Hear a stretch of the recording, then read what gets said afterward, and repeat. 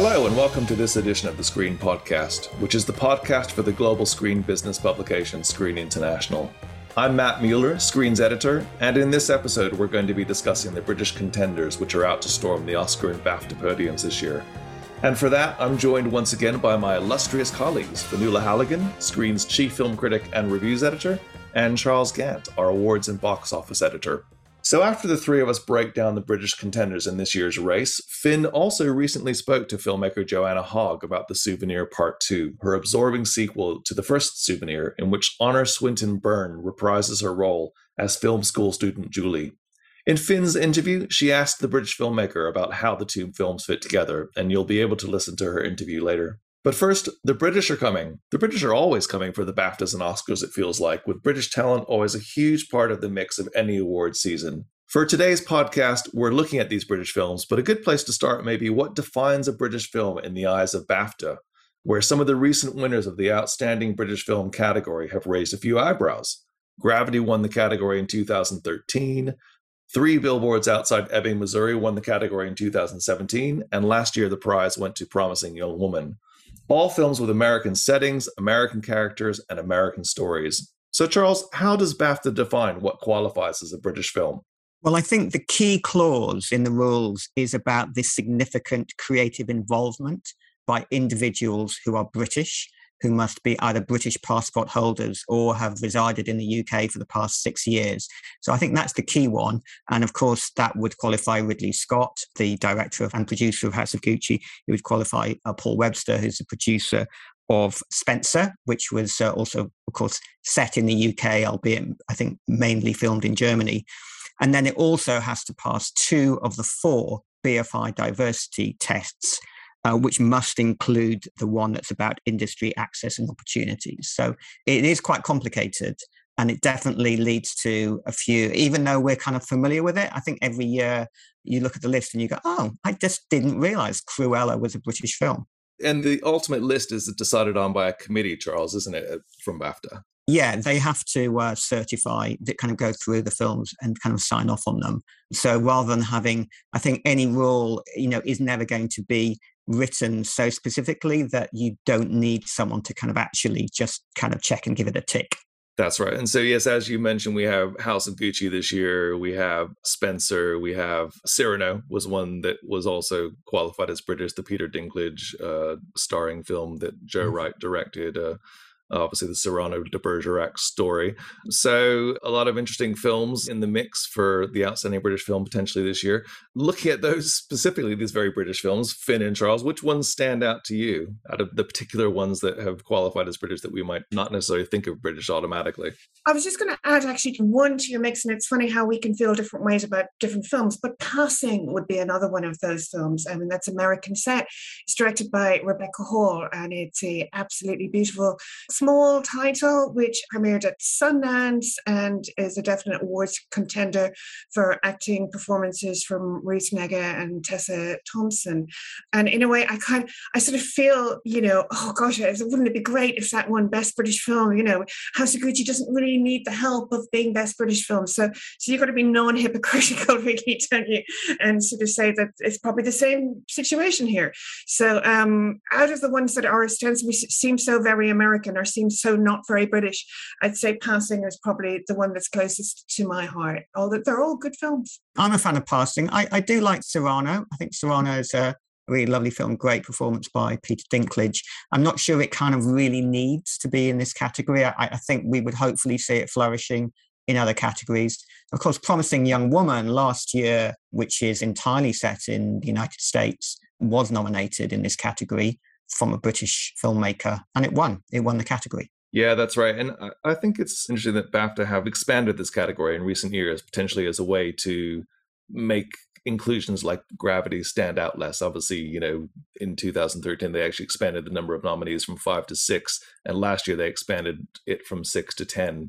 And so we did have the sort of more distinctly British films in the category last year. For instance, obviously His House, Limbo, Rocks, Saint Maud, alongside the likes of Promising Young Woman and The Mauritanian, with, as you say, sort of Charles, Promising Young Woman eventually winning the category. Matt, I totally agree. I think the problem with films like Gravity qualifying in the past, it was always like That's great, but it's at the expense of a smaller British film. Whereas I think now that we have 10 nominees, actually, you can find room, for one of these not seemingly terribly British films, because at least a lot of smaller films do get a good shot at a nomination. Yeah, absolutely. And when you look at the likes of House of Gucci, Cyrano, Spencer, these are films that are very much going to be big plays with Oscar voters as well, correct? These are some of the leading contenders. And I think when you're probably asking an AMPAS voter, they probably wouldn't look at these films and say, oh yeah, it's a British film. These are obviously all very, well, Spencer's a British story, but mainly American stories. Yeah, for sure. I think another film that they won't have any problem considering to be British, that is also in major contention for awards at Oscar and Bafta, is, of course, Belfast, Kenneth Branagh's film. And I would be absolutely amazed if it's not nominated for the BAFTA British film, but also for multiple other categories. I agree with you there, and it's one of those. Sometimes the split in British films can come between the bigger productions that you might not have a cultural affinity with, or you think that you don't, but that we've just discussed that. But or the smaller films, the sort of more gritty independent films, and kind of Kenneth Branagh's Belfast, it straddles the two quite well. It's broadly accessible. It's quite although it's a smaller film, it's very lush to look at. It's very high production values. Big push behind it, big push in the States, and like Charles, I would expect to see that coming up in multiple categories and be a very, very strong BAFTA contender, while also being an Academy Award contender as well in a serious way.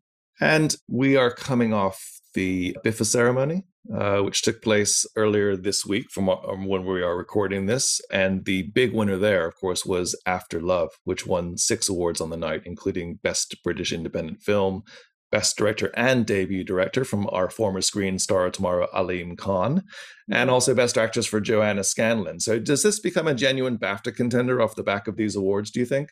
Well, I think it is a genuine BAFTA contender. I think, most obviously in Outstanding British Debut, which is a completely juried award, but I'd be shocked if the jury didn't nominate it. I think it positions it really well for the Outstanding British Film.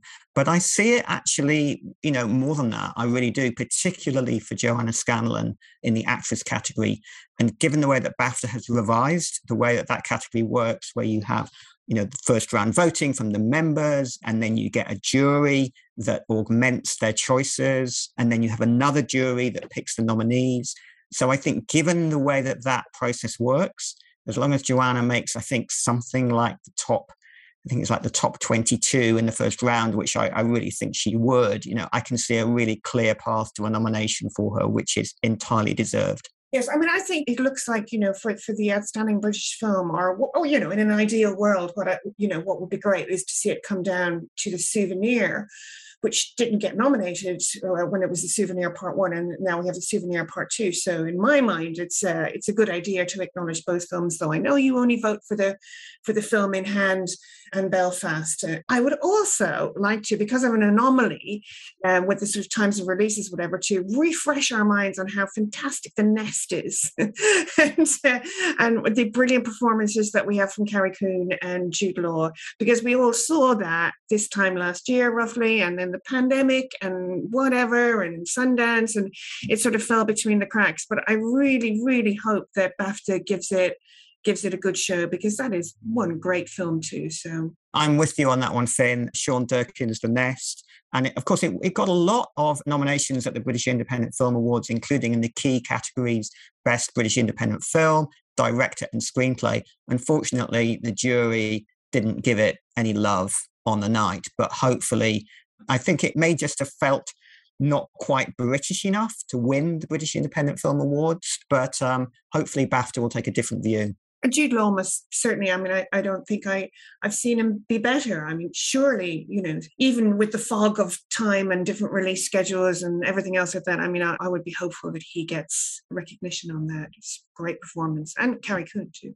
And what do we think about the chances now for the Souvenir Part 2? Which did stumble in the sort of in the bigger categories at Bifa, but did sort of take some of the the sort of smaller awards, for instance, costume design and editing. Is that still a big BAFTA play? Obviously, Joanna Hogg, people sort of felt maybe perhaps it's a more accessible film than the first Souvenir. I don't know if you both agree with that. Like Finn, I'm a big fan of the Souvenir Part 2. I think it's a great film. What happened with the first film, I don't know if people recall it, was that it got a bunch of nominations at the British Independent Film Awards, didn't win anything at all, and then did not achieve BAFTA nominations. This time around, at least it won those 3 craft awards at the Bifas, which, gives it a bit of momentum. Most of the bigger prizes at the Bifas are determined by a jury. So you get like a few people who don't really embrace Joanna Hogg's kind of either style of filmmaking or subject matter, perhaps don't feel it's totally in line with the gritty ethos of the Bifas. I would love to see it flourish at the BAFTAs, and I think it really, really does deserve to. I mean, obviously, we're very in line with that, Charles. I mean, I can sort of, in a way, if I stretch myself to be an understanding person, I can sort of realize that she has a very singular vision, and she puts herself first and foremost. And that, the story is her personal story. It's an alter ego. It's a very kind of, deliberate piece. And that if you don't like the character that you see on screen, maybe you won't like the film. You'll find yourself rubbed up, it rubs you up the wrong way, or there's something so because I know that there's been vocal advocates and people who also don't like it. But at the same time, I would really, really hope that, the voters can take a step back and acknowledge how great she really is and how lucky we are to have her working in the UK. She's a great filmmaker. She really, really is. And so I hope that the tables get turned this time around.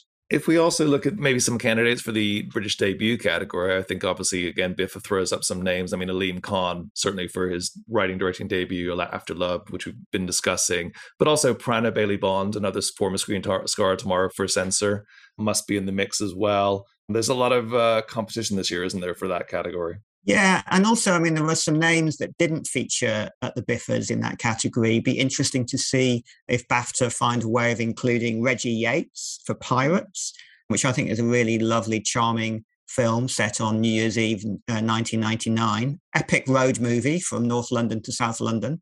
And then we have Amal Amin's Boxing Day, which is, great to see a Black British filmmaker making something very commercially ambitious that's a sort of, 2021 ethnically diverse Love Actually, I guess you could say, with a real ambition to connect with the audiences. Whether or not the jury will, respond to those films, it's really hard to say. It isn't a debut, of course, Charles, but what do you feel about Boiling Point? I thought that was a terrific British feature, amazing central performance, very ambitious, very entertaining, edge of the seat stuff.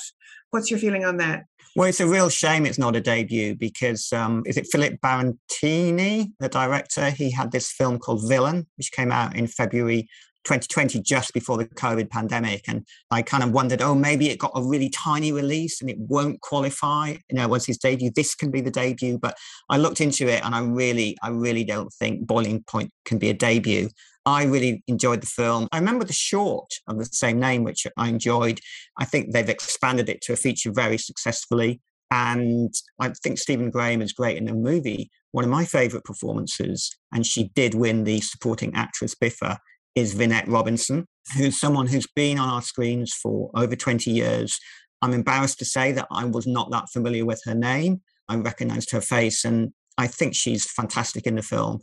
I would love it if BAFTA voters could give her performance attention every time, even though it's very ensemble.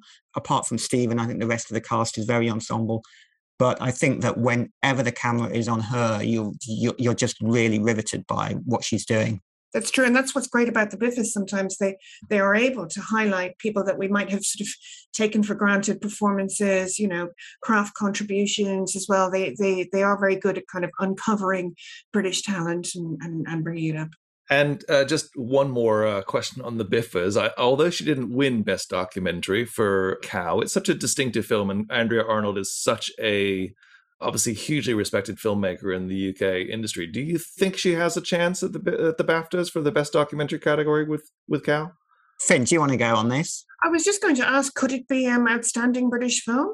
It absolutely could be Outstanding British Film. We have had documentaries nominated in this category in the past, including For Sama was nominated.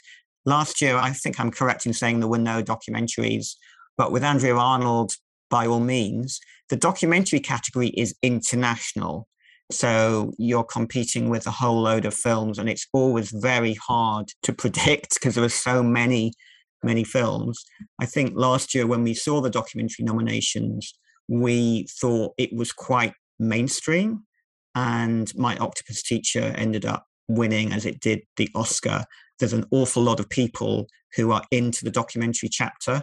They may not all be down with Andrew Arnold's style of filmmaking. So very interesting to see how that one pans out. So we have some key voting dates coming up. BAFTA round 1 voting opens the day after actually we recorded this podcast on December 10th, and that will close on January 3rd. Oscar voting for a preliminary shortlist also opened on the 10th, but only for a brief window of 6 days. That closes on the 15th.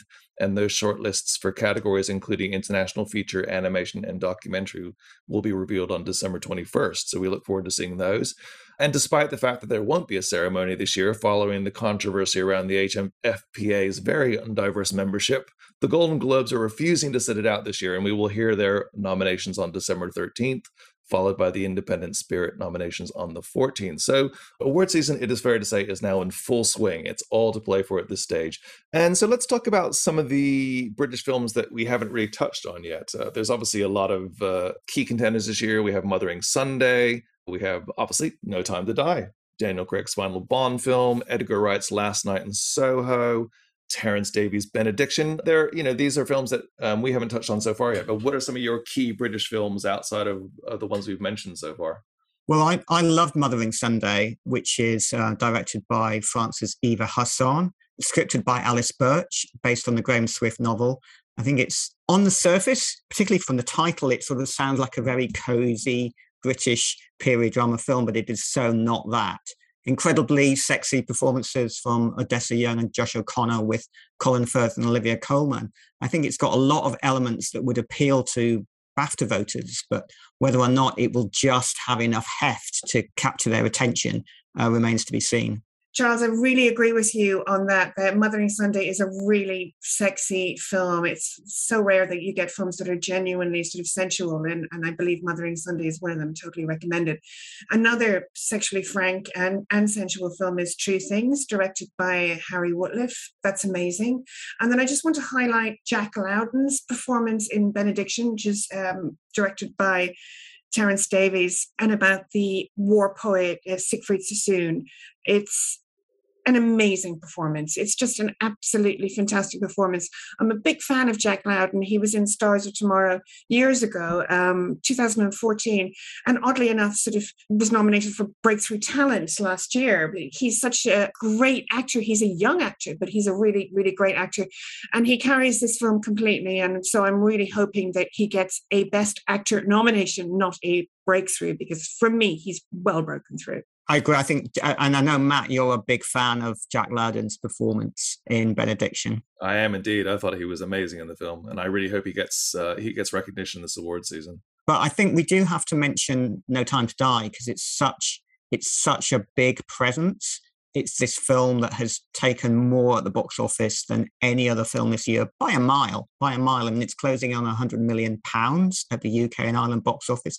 The next biggest film is like £22 million. So it is an extraordinary achievement. Casino Royale won Best British Film back in 2007, and Skyfall was nominated in 2013. So although both Quantum of Solace and Spectre didn't find much love, I think that No Time to Die is the final Daniel Craig film. It has a real chance in the Outstanding British Feature. And then there are technical categories where this film could also really flourish. And what about Daniel Craig? It's his final outing as James Bond. Do we think he has a chance to be nominated in the actor category? It's an interesting one, because I don't know if people recall, I'm just recalling the third Lord of the Rings movie, which did so well at the awards, particularly the Oscars, and it felt like it was kind of winning awards on behalf of the trilogy. So, is it possible that No Time to Die will sort of get a kind of career win for the 5 Daniel Craig Bond movies? Maybe that could happen. And it's also the case too, it's a bit of a heroic story, isn't it? Comes in, and when we're all in the pandemic and we're waiting for it to kind of, put life back into the box office, and it surges through and it more than puts life back in. I didn't realize it was 100 million. That's a round of applause. That's amazing. I'm so happy that had such a great ending. So yes, it is show business. So that might motivate some votes when it comes down to it. And it's achieving that worldwide as well. It's now, for the American studios, it's surpassed Fast and Furious 9 as the biggest box office grosser this year. There are 2 Chinese films which have made more money, but No Time to Die is continuing to perform at cinemas around the world. So a great achievement by everybody involved with the film, and congratulations to Eon Productions. To wrap up today's podcast, Charles and Finn, what do you want to single out any particular British performances in films that we haven't discussed that you think are key contenders for this year's races? I'll start by highlighting Benedict Cumberbatch's performance in The Power of the Dog, which is Jane Campion's film. He plays a Montana rancher who is a rather tortured individual. It's a very brilliant, austere film. It's on Netflix, and it's probably the best that we've seen Benedict Cumberbatch really in a long time. He's subsumed into this character. It's quite something. So I would be very surprised if he's not a very leading contender everywhere, really. Everywhere there are awards, I expect Benedict Cumberbatch to figure for his performance this year. I totally agree with you, Finn, about Benedict. He's been nominated once before at Oscar and Bafta for The Imitation Game. I think he's definitely going to double that and could very well win. Talking about British performance, but in international films or American films, I love Andrew Garfield in Lin-Manuel Miranda's Tick, Tick, Boom, based on Jonathan Larson, who wrote Rent. And it's a film that is very, unapologetically about the world of musical theatre. It's about a man who is obsessed with writing his first production. And it makes no bones about that. But I thought Andrew was great in that. He's also in The Eyes of Tammy Faye, which is playing TV evangelist Jim Baker with Jessica Chastain. But I think that his nomination will much more likely come for Tick, Tick, Boom. And then we've also got, I just want to mention Riz Ahmed in Encounter, Michael Pearce's film, which Michael Pearce, British filmmaker, making his first film in America. Really strong performance by Riz. I just don't feel that film is kind of getting a huge amount of traction from awards voters, but people should definitely watch it. And then I'd like to put in a final word for Olivia Colman, who's such an award season staple. It's almost kind of unbelievable, but then again, so is she.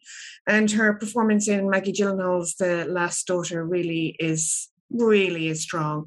The film itself is really unusual in that it depicts a kind of indifferent mother, if not absentee, neglectful, sometimes angry. And Olivia Colman just brings that performance, just gives it weight and depth, and she's such a natural talent. It's based on the Elena Ferrante story set in Greece, and there's just an air of intrigue and danger to it that comes out of the direction, but it also comes out of the unpredictability, really, of Coleman's depiction of the character. You never really get a firm hand on her, and I expect to see her nominated as well. And she's just a red carpet staple, and like Joanna Hogg and other people we've mentioned here, and almost everyone we've mentioned here, we're lucky to have her. Well, thank you, Charles and Finn. That brings us to the end of this portion of the podcast, but please stay tuned for Finn's interview with Joanna Hogg, which is coming up next. Thanks, Finn and Charles. Cheers, Matt. Thank you, Matt.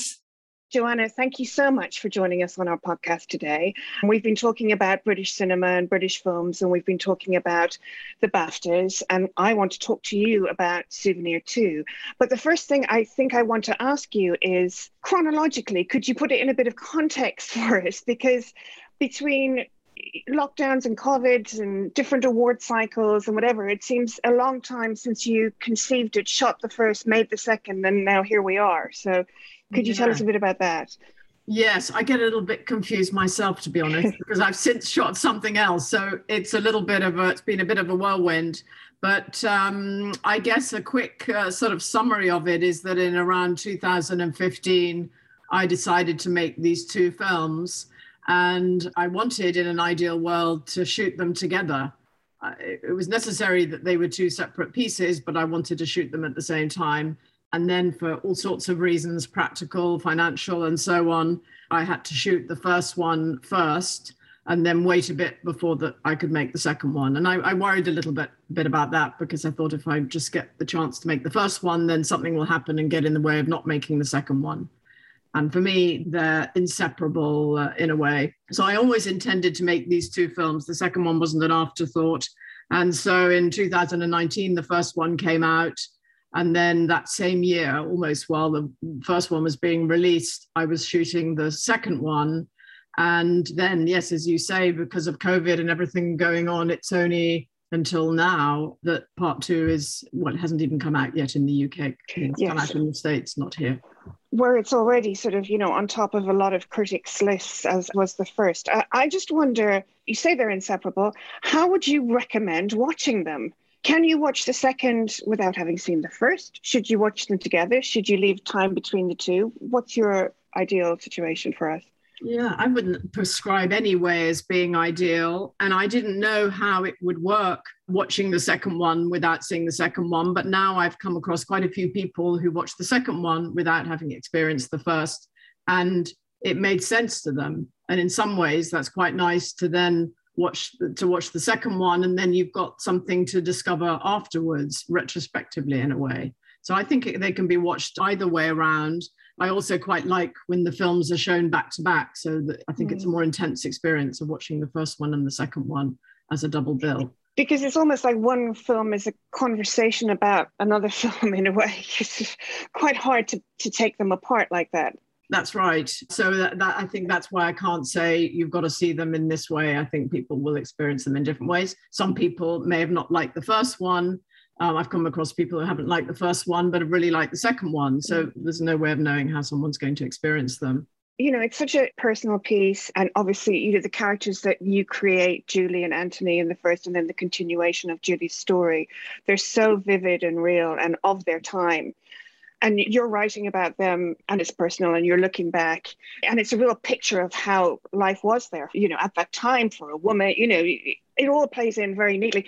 You're writing the first and then the first is finished and then there's a delay between the shooting. Is there a temptation to go and change things a little because of the first, or look back on it with a different eye and give Julie a little bit more benefit given to what you think today? Or how did you get back to her and keep with her at that time? Yes. Well, I mean, in the end, having wanted to shoot both films together, there was a lot of benefit in not doing that. And I added so many more new thoughts and ideas in that time in between. Now I can't remember exactly how it was going to be before and how it was afterwards. But I know the idea of the film within the film, for example, I don't think I'd had that idea in my original script. And then there was so much experience of shooting the first one that went into the second one. Honor playing Julie, lived a whole life in between the two films, and so came to the second one with a lot more experience of not only life but also experience of making a film. So it's hard to sort of pull all that apart, but a lot was gained from making that second one when we did. I remember now when you asked that question that at one point I thought it was really important that I hadn't fixed the first one and finished the edit of the first one before I edited the second one. Of course, I wasn't able to do that. I had to fix the first one. And actually, now thinking about it, I never thought for a moment during the edit of the second one, oh, I wish I hadn't finished the first one because now I would change things about it. It was like the first one was done. It is what it is. And it needed to be fixed in some ways. And then the second one sort of dances around the first one. But I think if I'd had that option to edit both together, I probably would have gone a bit crazy. Yes, because it all looks very fluid and natural. And, obviously it's, parts of it possibly are and parts of it most definitely you would know are not. So how much, you talked a bit about talking with Honor, like, how much did that play into the first and the second and the two Julies we see, who are the same Julie, of course, but Well, it was very different working with Honor on the two films because the first one she'd never made a film before. She'd observed filmmaking before, but she'd never been in a film playing a fictional part like that before. And I was very aware of not wanting to give her too much information. I didn't want to sort of crowd her mind sort of intellectually. I wanted her to be able to feel very instinctively through the story of the film, rather like I do as a director in the way that I make films. So she didn't see a plan. She didn't know where the film was going to end up, the first one. It was very much moment by moment, scene by scene as we were shooting it. So she wasn't party to the process in that way, other than what we were doing at a particular time. And with the second one, because quite a bit of time had passed between them, and I thought, well, Julie knows at the beginning of the second one where she wants to go. she knows where she's going in a sense. And it made sense for Honor to see the plan of the story and know where the story was going. So she was much more actively involved as a collaborator in the second one than the first one. And, was much more conscious of the filmmaking process and her role as playing the part of Julie. Did you have opinions on Julie? Because I think myself, it's such a privilege to be watching a filmmaker kind of come into their sensibilities and their relationship with film and filmmaking and watching it unveil. But at the same time, Julie can come across as she can be passive and she can be terribly naive and very sort of, her emotions can be withheld and then also very apparent too. And Honor comes from a different generation. It's 30 years ago. Did she have opinions, or how is that dynamic between you? Yeah, well, she very much is who she is, and that's not Julie. And going into the second one, it was a joy for both of us to see that Honor could, as Julie comes out of herself, Honor emerges through that. And I think she felt restricted and a little bit held back by the character of Julie in the first part, because she was playing against herself. She was fighting her own instincts sometimes. And I always knew, though, that she would have this pleasure ahead of being able to open out and show herself more in the second film. Because the second film is much funnier. A lot of laughter in the screening I was at. I hope so. I get real pleasure when I hear that. I like that people see the humor in it, because that's definitely an intention to have that humor there. It's really important. And also there's a lot more joy in the second one. So I think maybe the people who don't get along with the first one, maybe they feel the sort of limits of it, the kind of, can't think of the right words really, but the held backness of it.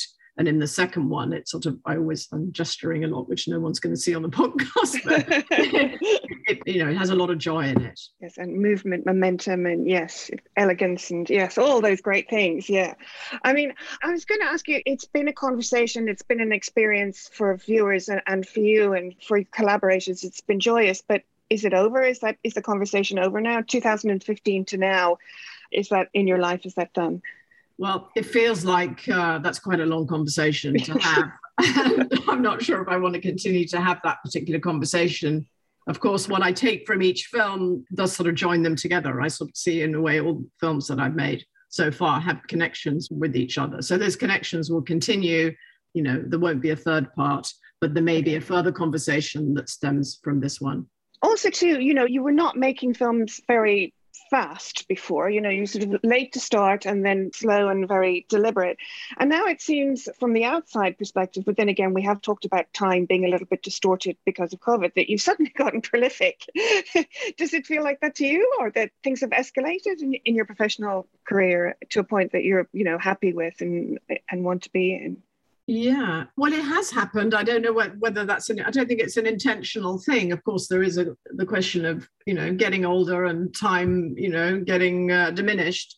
But I don't think I'm really thinking that, it takes so much energy to make a film and it does take time. But I want to make many more films. But I think after the one that I'm finishing at the moment, the new one, The Eternal Daughter, I think after that I probably will have a little bit of a pause, because I need to think a bit about what to do next. And what's happened, presumably, as well. It's been quite a few years. Exactly. And yes, a little break would be nice, and out of that break may come something new. I mean, could you tell us about The Eternal Daughter? Because that was sort of a secret project, well, secret, under the radar, shall we call it, that you shot during lockdown, was it? It was during I lose track myself. Yes. During the second lockdown. It was this time last year, actually, that we were shooting it. And now we've finished picture editing it, and we're sound mixing. So it's sort of on the way to getting finished. And I can't talk about it yet, not because it's secretive, or because I don't want to talk about it, but because I'm still figuring it out. I find that when I'm immersed in the process of making a film, I can't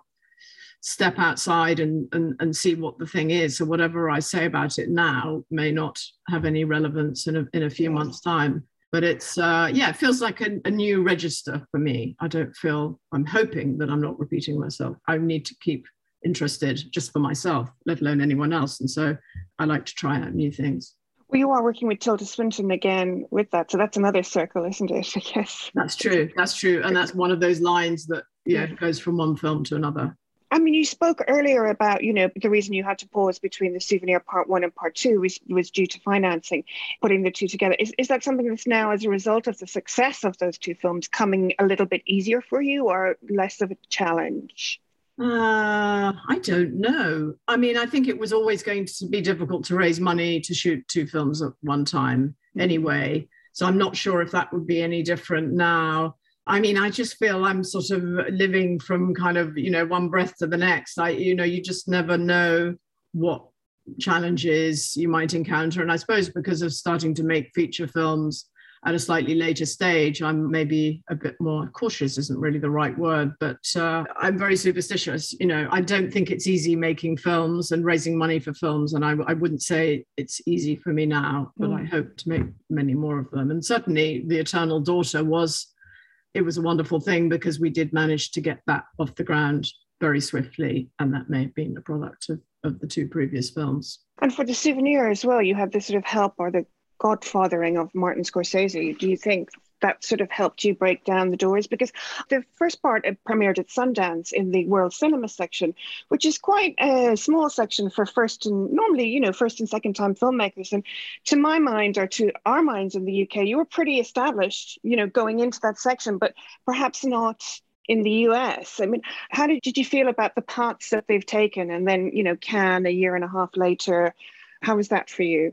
Yeah, well, that's certainly the sort of festival circuit experience has definitely changed for me. I mean, when I made Unrelated, I couldn't get a festival to take on that film for love or money. I mean, then fortunately, the London Film Festival and Sandra Hebron came into the picture and was incredibly supportive, and that began something. But now, yes, it is easier. I mean, I would say that the ability to make films at this point in time is obviously Martin Scorsese is, an incredible collaborator, and I have very, amazing conversations with him, creative ones with him. In this country, I'm very lucky to have BBC Films. Rose Garnett, in particular, is an incredible force and has, enabled me to make these ambitious films. And then the BFI and Lizzie Frankie has been, incredible in supporting me. And then now I'm very tentative early steps, getting to be known more in the States. And I'll ask you a final question, which is, how do you feel about awards? I mean, we're at that time of year, we were just talking about the BAFTAs, in them, nominated, not in them. Is it just something that you think about a lot or don't think about, or you think about the film that will help the film more? I just curious. Yeah, well, I think, my main focus is making the films and making them as well as I can possibly make them. And that's not just for myself, but that's for all my collaborators in front of the camera and behind the camera. And I think awards are meaningful in many ways. I think it's about sustainability, about being able to make more films, and then you get noticed if you get awards. But I also am very strong on wanting my collaborators to be recognized. So when Stéphane Collange gets an award at Bifa, and Helen Lefebvre, my editor, gets an award, and Grace Chanel, my costume designer, that means a huge amount to me that they get recognized, quite rightly. I suppose as well, they help the films become much more visible. It's not a suppose, it's a fact. And it's a film by a female filmmaker about being a female filmmaker. And that's kind of really, really important as well. I mean, things have changed since your time at the NFTS and since Julie's time at the NFTS. What's your, as a final question, what's your overall sense of trying to be a daring filmmaker in the establishment of cinema, which sort of tends to remake things that are successful, and being a woman today? Is it an easier path? Is it getting better? Is there room for optimism, do you think? I mean, I think there is. I mean, I find that, any struggles I have are sort of often internal ones. They're sort of fighting with myself. And yeah, I think if you talking about other filmmakers and filmmakers or students who want to be filmmakers, I think trying to sort of push through one's sort of comfort of what one knows, or, well, I guess I'm not doing a very good job at that because I'm basing a lot on my own experience. But in terms of just being brave in how you approach things and how you tell stories, I think that's the only. It's improving, and definitely it's okay to sort of watch the Souvenir and Souvenir Part 2 and see it and accept it, but it's very brave filmmaking, and you were brave to talk about, brave at the time as Julie, to defy her tutors, and and for you to do the same thing. Do you look back on it and think, oh, I'd never do that now, or I'm so proud of her, or Well, when you're saying that, I think I can always be more brave, actually, because there are areas that are maybe very personal where I think, yes, I could sort of push those things more. Yeah, like I say, the fight is with myself. Well, right. It's there's always more to do, and I always want to challenge myself and try and tell stories in different ways. That's brilliant to hear. And look, thank you very much for sparing us the time on Screen International. I know you're very busy. Thank you so much, Joanna. Oh, thank you very much. It's been a pleasure. Thank you. So that brings us to the end of this episode of the Screen Podcast. Thank you very much to my colleagues Finn and Charles, and thank you to our guest for today's podcast, Joanna Hogg. And thank you also very much for listening today. Our next awards-themed episode will be coming out before the end of the year, so do keep an eye out for that. Until then, keep up with the latest news from the international screen industries at screendaily.com, and let us know what you thought about this episode at our social media outposts, including at ScreenDaily on Twitter. This episode was produced by Danielle Kosh. Tune in next time. We'll see you then.